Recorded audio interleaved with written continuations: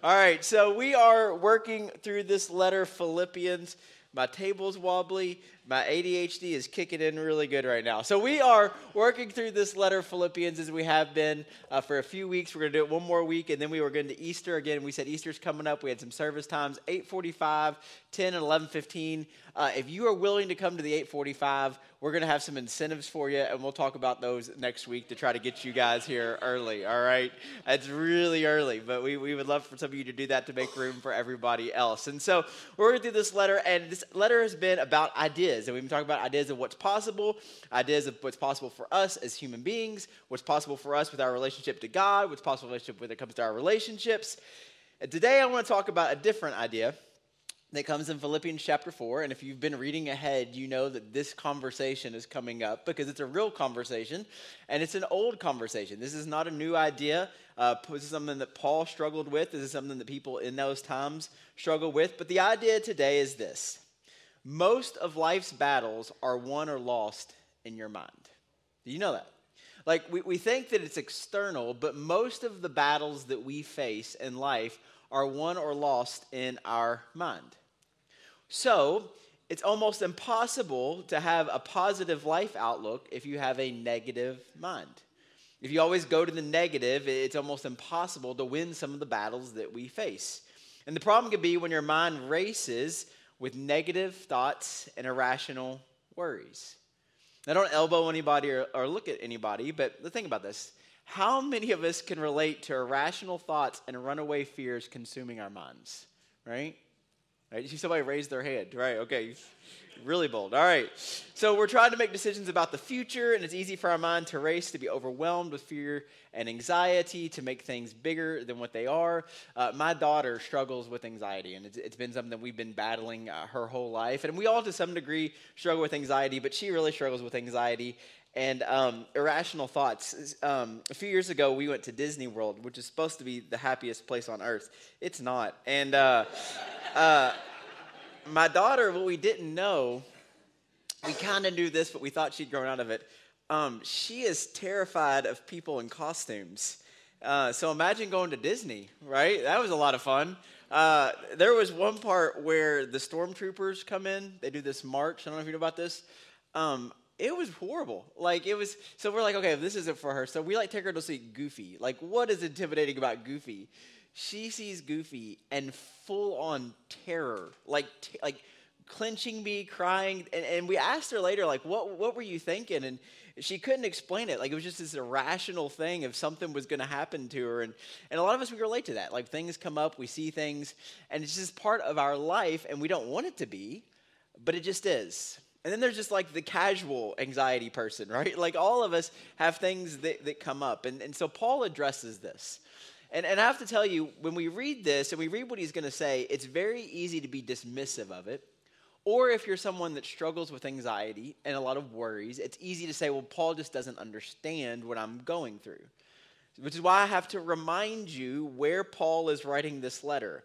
He's writing this letter from prison, okay? Anytime your story involves while I was in prison, things are not going well, right? Not only is he in prison, he's in prison, he's awaiting trial, knowing that he may face death and be put to death through all of this. And so if there's anybody that has the right to say these things, or we should pay attention to what he's saying in these situations. Listen, if there was ever a reason to be worried or anxious, prison might be one of those times, right? Okay? And here's what he says. He says, rejoice in the Lord always. And I will say it again, rejoice. Now let's leave that there for a second. And here's what he's saying. In other words, in good times we rejoice, and in difficult times we rejoice. When things are going well, we rejoice. When prices of gas are reasonable, we rejoice. But even when they're not, right? When we're well and healthy, we rejoice. But if we're also battling sickness and disease, we rejoice. And so he's saying that in every circumstance that you face in life that may cause anxiety or worry, he's going to get to that we rejoice. Now remember, I told you, this is easy to be really dismissive. And he says, let your gentleness be evident to all, the Lord is near. And then he says this, do not be anxious about anything. Now, leave that up there for a second. In other translations, it'll say, be anxious for nothing, which means that there's nothing that you should be anxious about. And I get it. When people tell you, if you're someone that struggles with anxiety or worry, and someone tells you not to worry, be anxious about it, that doesn't help, does it? It actually makes it worse, right? Because now you just think that I just don't care and I'm just living this flippant life. And so now you're worried for me, right? And so it's this weird cycle. Let me ask you, have any of you disobeyed this command recently? Right? Don't be anxious about anything. And here's what I know. I don't care how confident you are, how put together you are. I don't care how spiritual or holy you claim to be. I don't know how many Bible verses you can quote. I don't care if you can give me a detailed eschatological discourse of the book of Revelation in the original Greek. You're going to get worried about some stuff, aren't you? And sometimes we battle anxiety. And things come into our life that we can't control. They seem out of control, and it makes our mind race. So here's what Paul says.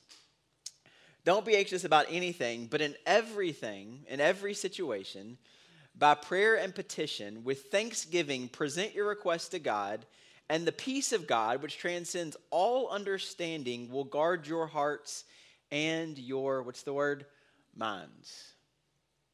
Almost all of the battles, whether we win or lose, depends on how we think about them, what happens in our minds. And then he ends by saying this. Finally, brothers and sisters, whatever is true, whatever is noble, whatever is right, whatever is pure, whatever is lovely, whatever is admirable, if anything is excellent or praiseworthy, think about such things. And then he says this. And if you do this, whatever have you learned or received or heard from me, remember he's in prison, and the peace of God will be with you. Now, let's talk about anxiety. Let's talk about the mind. Your life is always moving in the direction of your strongest thoughts. Did you know that? What you allow yourself to think about, we've already talked about, that's where your mind is moving. So if you have really good news, if your thoughts are good and helpful and positive. So if you're a person that's always positive and always being optimistic, then this is really good news. But if you're really negative or your thoughts are negative, then this can be bad news, the idea that we're always moving in the direction of the strongest thoughts, or, as the Bible will say, the thoughts that we allow to take us captive.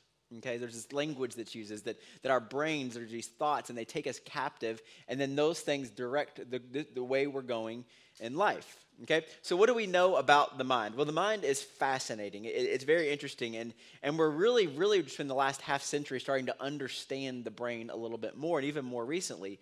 And I love both scripture and science, so we're going to combine the two a little bit today. And I do believe that God is the God who gives us science and helps us understand science. And so here's what we know. We have this little almond-shaped portion of the mind called the amygdala. You ever heard of the amygdala? Okay, hopefully you pay attention in class, all right? The amygdala is an interesting little part of the brain, and it's the part that's wired for survival. It's the part that, if you ever heard the phrase fight or flight, right? You ever heard that? The amygdala is what is responsible for that. And so it's this little God-given portion of the brain that kicks in, often sending doses of adrenaline to the rest of our body in moments where we need to be aware, on guard, or alert. Let me tell you about a couple weeks ago at our house. So at our house, we live kind of we live by Burnham Forest, and so there's a ton of deer everywhere, and we live on, there's woods behind us and all this stuff. And the way our driveway faces, it faces the street you turn in on, and so we have like one of those little Ring doorbell cameras that people have. And so we have one of those, so when people like deliver packages or whatever, or people walking up our street, we can see them.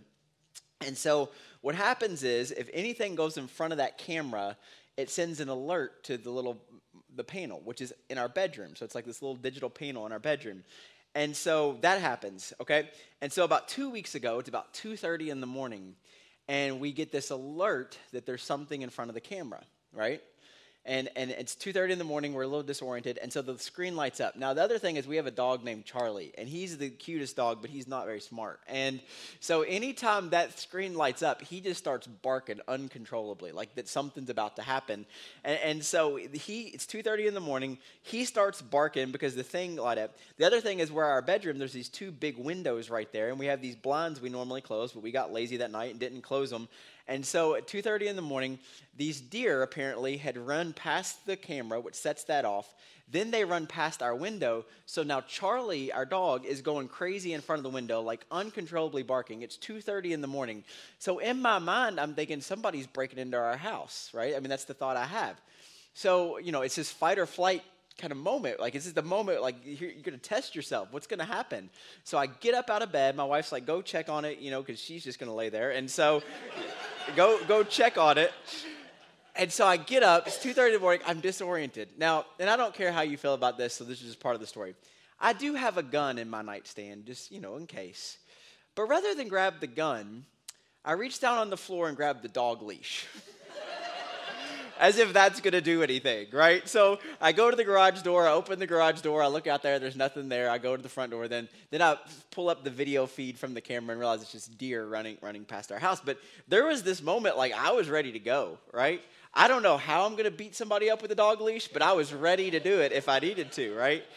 And it's this part of our brain that does this. It's this part where, like, you should be worried right now. It tells us this. It's chemically kind of embedded into part of who we are. The problem with the amygdala is it's not objective, okay? It's just not. And it's simply hardwired, and it's also very easily triggered. So God gave us another part of our brain called the prefrontal cortex. This is the logical part of our brain that tends to think logically. So if there's a noise in the house at night, your amygdala screams, you're going to die. The prefrontal cortex says, no, it's probably just the dog, right? And so they work together. The amygdala is all panic. The prefrontal cortex is all logic. Now, here's what they found. When we allow anxiety to be this thing that constantly gets us, and there's a connection, obviously, between our amygdala and our anxiety and our worries, but anxiety over time weakens the connection between the amygdala and the prefrontal cortex, which means the panic silences the logic. So the more we worry, the more there's a disconnect between the part of your brain that's hardwired to tell you it's going to be okay, let's think through this, and the part of your brain that says the world is burning. And I don't know what it would be in your life, but I know that for some of us, we have had trauma or hurt or things that have happened to us. People have done things to us. And over time, this worry and this fear and these things, they build up and they build up and they build up. And it becomes this runaway portion of our mind. And it's almost like for some of us, it's like we can't think logically anymore. I know there's an explanation. I know there's a reason. I know it's probably going to be okay. I know it's probably going to work itself out. But in this moment, I can't see that connection. All I see is the worry and the fear and the unknown. And so Paul, in a Roman prison, says, don't be anxious about anything. So what are we anxious about? Maybe if you're a student, you're anxious about the big test. Maybe at work, you're anxious about the big job interview or the promotion. For some of us, let's be honest, it's a health situation. It could be a decision about the future. It could be a financial burden. For some of us, we get anxious when our microphone doesn't work right and everybody's staring at you. Don't be anxious about anything, but in every single situation, by prayer and petition, with thanksgiving, present your requests to God. Do we do that? Now, I know for some of us, because we're Christians, what we're going to say is like, oh yeah, we pray. But what's interesting to me is when we come into times of crisis and situations like this, what often happens is we get to the place where we go, oh my gosh, it's so bad, all we can do now is pray, right? And we do that, like all we can do now is pray. And I imagine God hears that and saying, and you think that's nothing? You think it's a last resort, all we can do now is pray? No, we have to understand that prayer is powerful. Being able to acknowledge these things, to present these requests to God, that it's powerful. There's been a lot of studies done recently about the idea that when we find ourselves in these situations, sometimes just making your worries and anxieties known can actually weaken their power in your life. And that's not even talking to God, that's just talking to somebody. right? Because for a lot of us, this stuff that we're struggling with, like, we don't want people to think we're crazy, right? So we don't say anything. And we have all of these battles that were going on in our minds and in our hearts. And sometimes just letting somebody see a little bit of what's going on, we're learning it's very, very helpful. And imagine if the person that you're allowing to know what's going on, as if he already didn't, is God. And so he says, with prayer and petition, the author of Hebrews says, let us come boldly before the throne of grace. James, the brother of Jesus, says, you do not have because you did not ask. And so what if we prayed? What if we took Paul at his word and we actually said, there's these things in my life. I'm going to pray about these things. I'm going to bring these things to God. I'm not going to hide these things. I'm going to present my request to God. Now, the reason I bring all that up, and I think the reason Paul brings it up, is there's this fascinating thing that we've learned about the brain in the last few years. What they're finding, and there's studies about this, you Google it for yourself if you don't believe me, is there's all kinds of studies they're finding about the connection between prayer and meditation and the chemistry of your brain. And what's fascinating is for decades, they've been studying this, and they've actually found that these things actually help reshape your brain. Years ago, neurologists believed that your brain didn't change after adolescence. Okay? How many of you are glad that God didn't allow your brain to freeze at 15 years old, right? Our brains continue to evolve and it continues to change, and we can actually rewire them. In fact, there's this word, neuroplasticity, which is essentially the idea that our brains are actually more pliable and more like plastic than we realized. Essentially, what neuroplasticity is the more you think about something, the easier it is to believe that. The easier it is for you to kind of get to that place over and over again. Now, here's the thing. That can be good or it can be bad. The more you worry about something, the more easy it is to worry. The more you try to be optimistic and positive about something, the more easy it is to get to that place in your brain. The author came out a few years ago. I saw her at a conference. Her name is Dr. Caroline Leaf, and she's a brilliant cognitive neuroscientist. And here's what she said. She wrote a book called Switch On Your Brain. And she said that it's been found by multiple studies that 12 minutes of daily focused prayer or meditation, just 12 minutes, can change the brain to such an extent that it can be measured on a brain scan.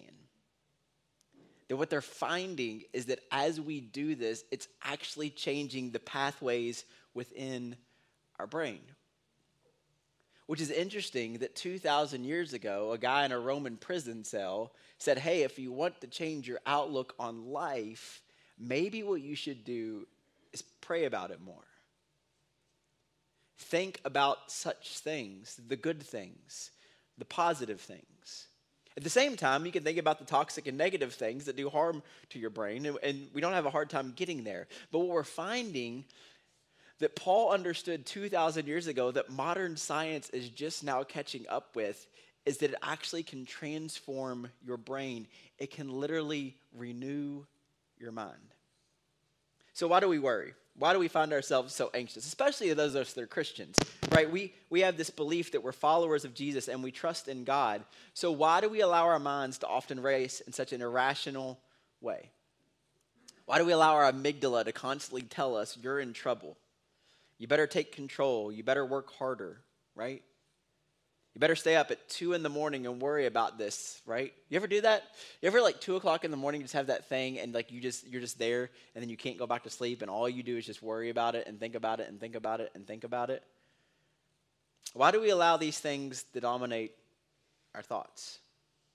I think a big part of it is how Paul ends this little section. He says, well, what are you thinking about? I got to be honest with you. So when I was thinking about this, I was thinking about the last 2 years. It's just been messed up, right? You got COVID, you got all this stuff, you got all the political drama, you've got, all of these things. Now there's all this stuff going on overseas, and there's all these things that we have to worry about. And here's the thing. If we get up, and I do this, and I'm guilty of this. I get up every morning, and do you know the first thing I check when I get up in the morning? Twitter. Not a good way to start your day, right? Probably not, all right? And so we get up, and there's all these things, and the world's burning, and everything's the end of the world, and all this stuff. And so I was thinking about this. The last 2 years, and I say this, and people say this, we talk about how terrible it's been. And I know that for a lot of us, there's been some personal things and there's been loss and we've lost loved ones. And I'm not going to like say it's been the best time ever. But then what happened was I was thinking about this and I was talking about how much we've been through the last 2 years. I started looking at photos of my phone. And my phone, if you have an iPhone, it does this great thing where it creates memories for you, right? And you can just click on it and there's like these little sappy songs. I think it's trying to make you cry. And so it shows you all these pictures. And I was looking at my phone and I was looking at like all the fun that me and my family have had. And I was looking at all the fun that I've had with other people. And yeah, it's been hard and it's been stressful, but there's also been a lot of good, right? And so what do we allow ourselves to think about? What do we allow to dominate our mind? And I think that's what Paul's getting to. Whatever is true, whatever is noble, whatever is lovely, think about those things. The other reason I think that for us as Christians, the reason that we misunderstand this and we struggle with this is I think for a lot of us, even after this, you're like, okay, I need to pray more. I'm going to give it to God. And so here's what will happen. You guys, when we do worship or we do prayer time here in a minute, you're going to be like, God, I'm giving you this. I'm trusting you with this. And you give it to God.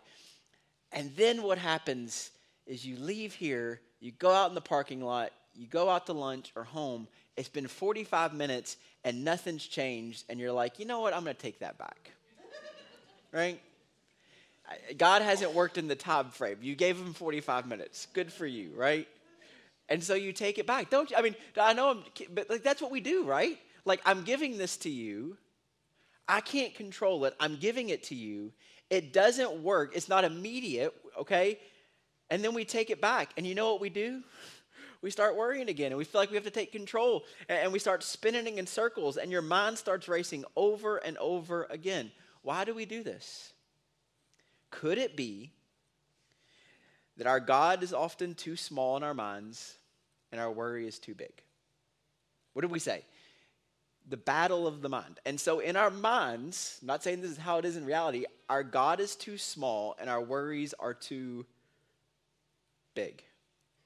And so what Paul is encouraging us to do is to give it over, to trust, to think about things differently. I gotta be honest with you. I really struggle with that because I'm a control person. Anybody else? I feel like given enough time and you let me talk enough and let me think about enough, I can fix everything. I can control everything. But it doesn't work. And so I need to remember that he's good and that he's faithful and he's trustworthy and I need to give it to him. Now, when I say that, some of you are going to say, well, that sounds irresponsible. Or you're just living in denial. Or you've got to be more responsible than that just to give it over to God. So here's my philosophy I'm trying to adopt in my life. A couple big thoughts. And the first one is this. I do believe that we should do what we can do. Right? I do believe that we should do what we're going to do. So for example, if you have a big test, I don't know if there's any students here. I'm going to go talk to students as soon as I get out of here, and I'm going to bring up this illustration. So let's say you got a big test coming up, and you remember this. You got a big test coming up. It's 60% of your grade, right? You got 3 weeks to study for it. What does every single person in this room do? You wait till the last minute, the night before, and then you study. And then you're stressed, and you're worried, and you're anxious about it. What if you started studying 3 weeks ago, right? So I'm going to do what I can do. For some of you, you got a big meeting coming up at work or a promotion interview or whatever it is that you got coming up. And you don't prepare. You don't figure out what you need to say. You don't do your research. You don't do your homework. And then you stress and you worry about it. So you know what I'm going to do? I'm going to start preparing for this. Or you want to get in better shape, right? I'm not just going to pray about it. I'm going to eat right. I'm going to exercise, right? You're going to get advice from people that can help you. So you do what you can do, right? That's what we should do. Do what you can do. And then eventually you reach a point where you've done everything that you can do, and it's out of your control, and you give to God what you can't do. And I know for some of you in this room, because I think like this, that seems really difficult. Because I feel like I can just give me enough time, I can figure it out. I don't want to cause any more anxiety for anybody in the room, but it's going to happen. It's crazy when you think about how little control of your life you actually have. I mean, I know for some of you that just made this way worse, okay? But it's crazy how little control you actually have. You have no control over the cells in your body. You can try, you can do what you can, right? You can eat better, you can drink the right things, you can exercise, but you don't, do you? And you have no control of what happens when you leave this place and you get on 65 and you can follow the rules, you can drive the speed limit, you can have your seatbelt on, but you have no control over what that driver does or that driver does. You can love your kids. You could take them to Disney World, right? But you have very little control over what sometimes they choose and they do.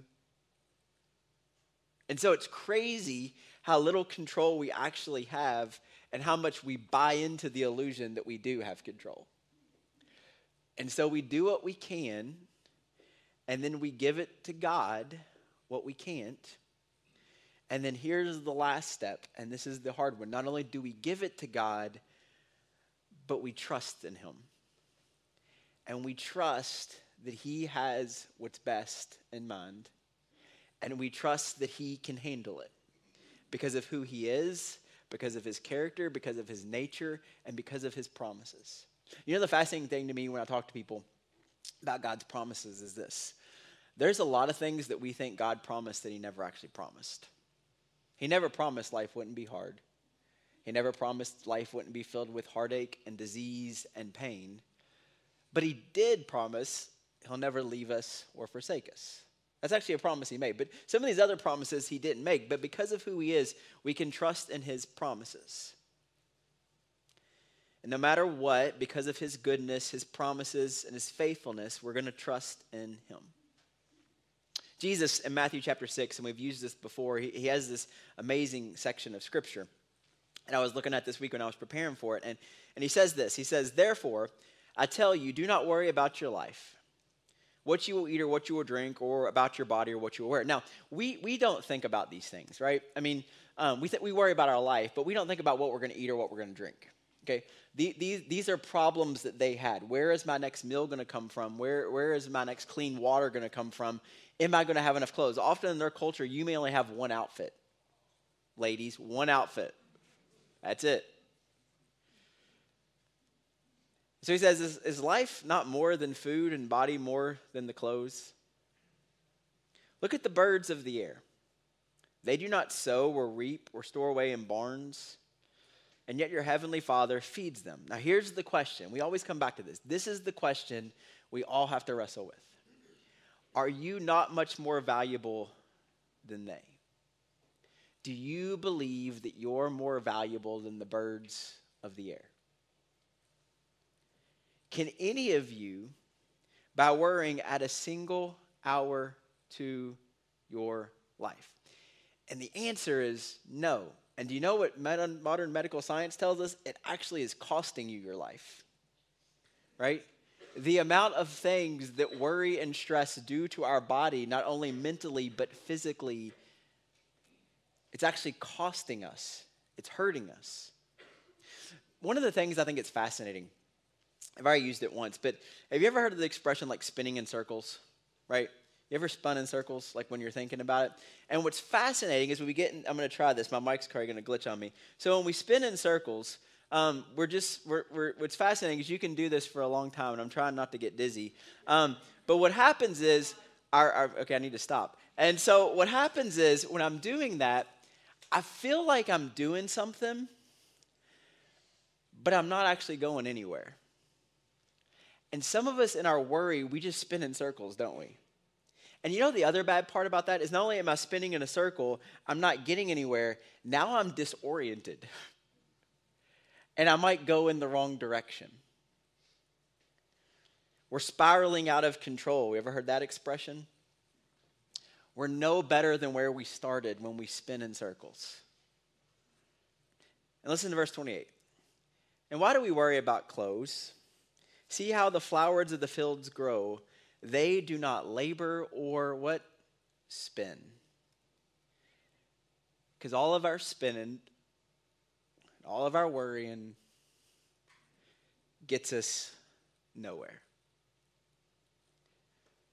So, what I want to do is for a moment, I want you to imagine a heart of peace. I want you to imagine a life filled with unending joy. And I want you to imagine a peace of mind trusting God. And you don't realize this, but do you know what all of those things actually have in common? They're choices. They're choices that we make. Your life is moving in the direction of your strongest thoughts. So what do you allow your mind to think about? What voices are you allowing to speak? What is the stronghold in your life?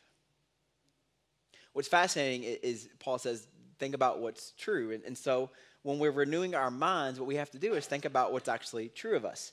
It's easy to believe all of the other things, all of the other lies about us and our life, but do you actually believe the things that are true? Like that you are loved, that you do have value. You are so much more valuable than the birds. You are not defined by your past. You are not defined by your mistakes. You are more than the season of life that you find yourself in. There is a God who created you, who loves you, who will never leave you or forsake you. Those are true things. And so Paul writes, rejoice in the Lord always. I will say it again, rejoice. Don't be anxious about anything, but in every situation, by prayer and petition with thanksgiving, present your requests to God. And the God of peace, which transcends all understanding, will guard your hearts and your minds in Christ Jesus. Finally, whatever is true, whatever is noble, whatever is right, whatever is pure, whatever is lovely, whatever is admirable, think about such things. And the God of peace will be with you. Let's pray.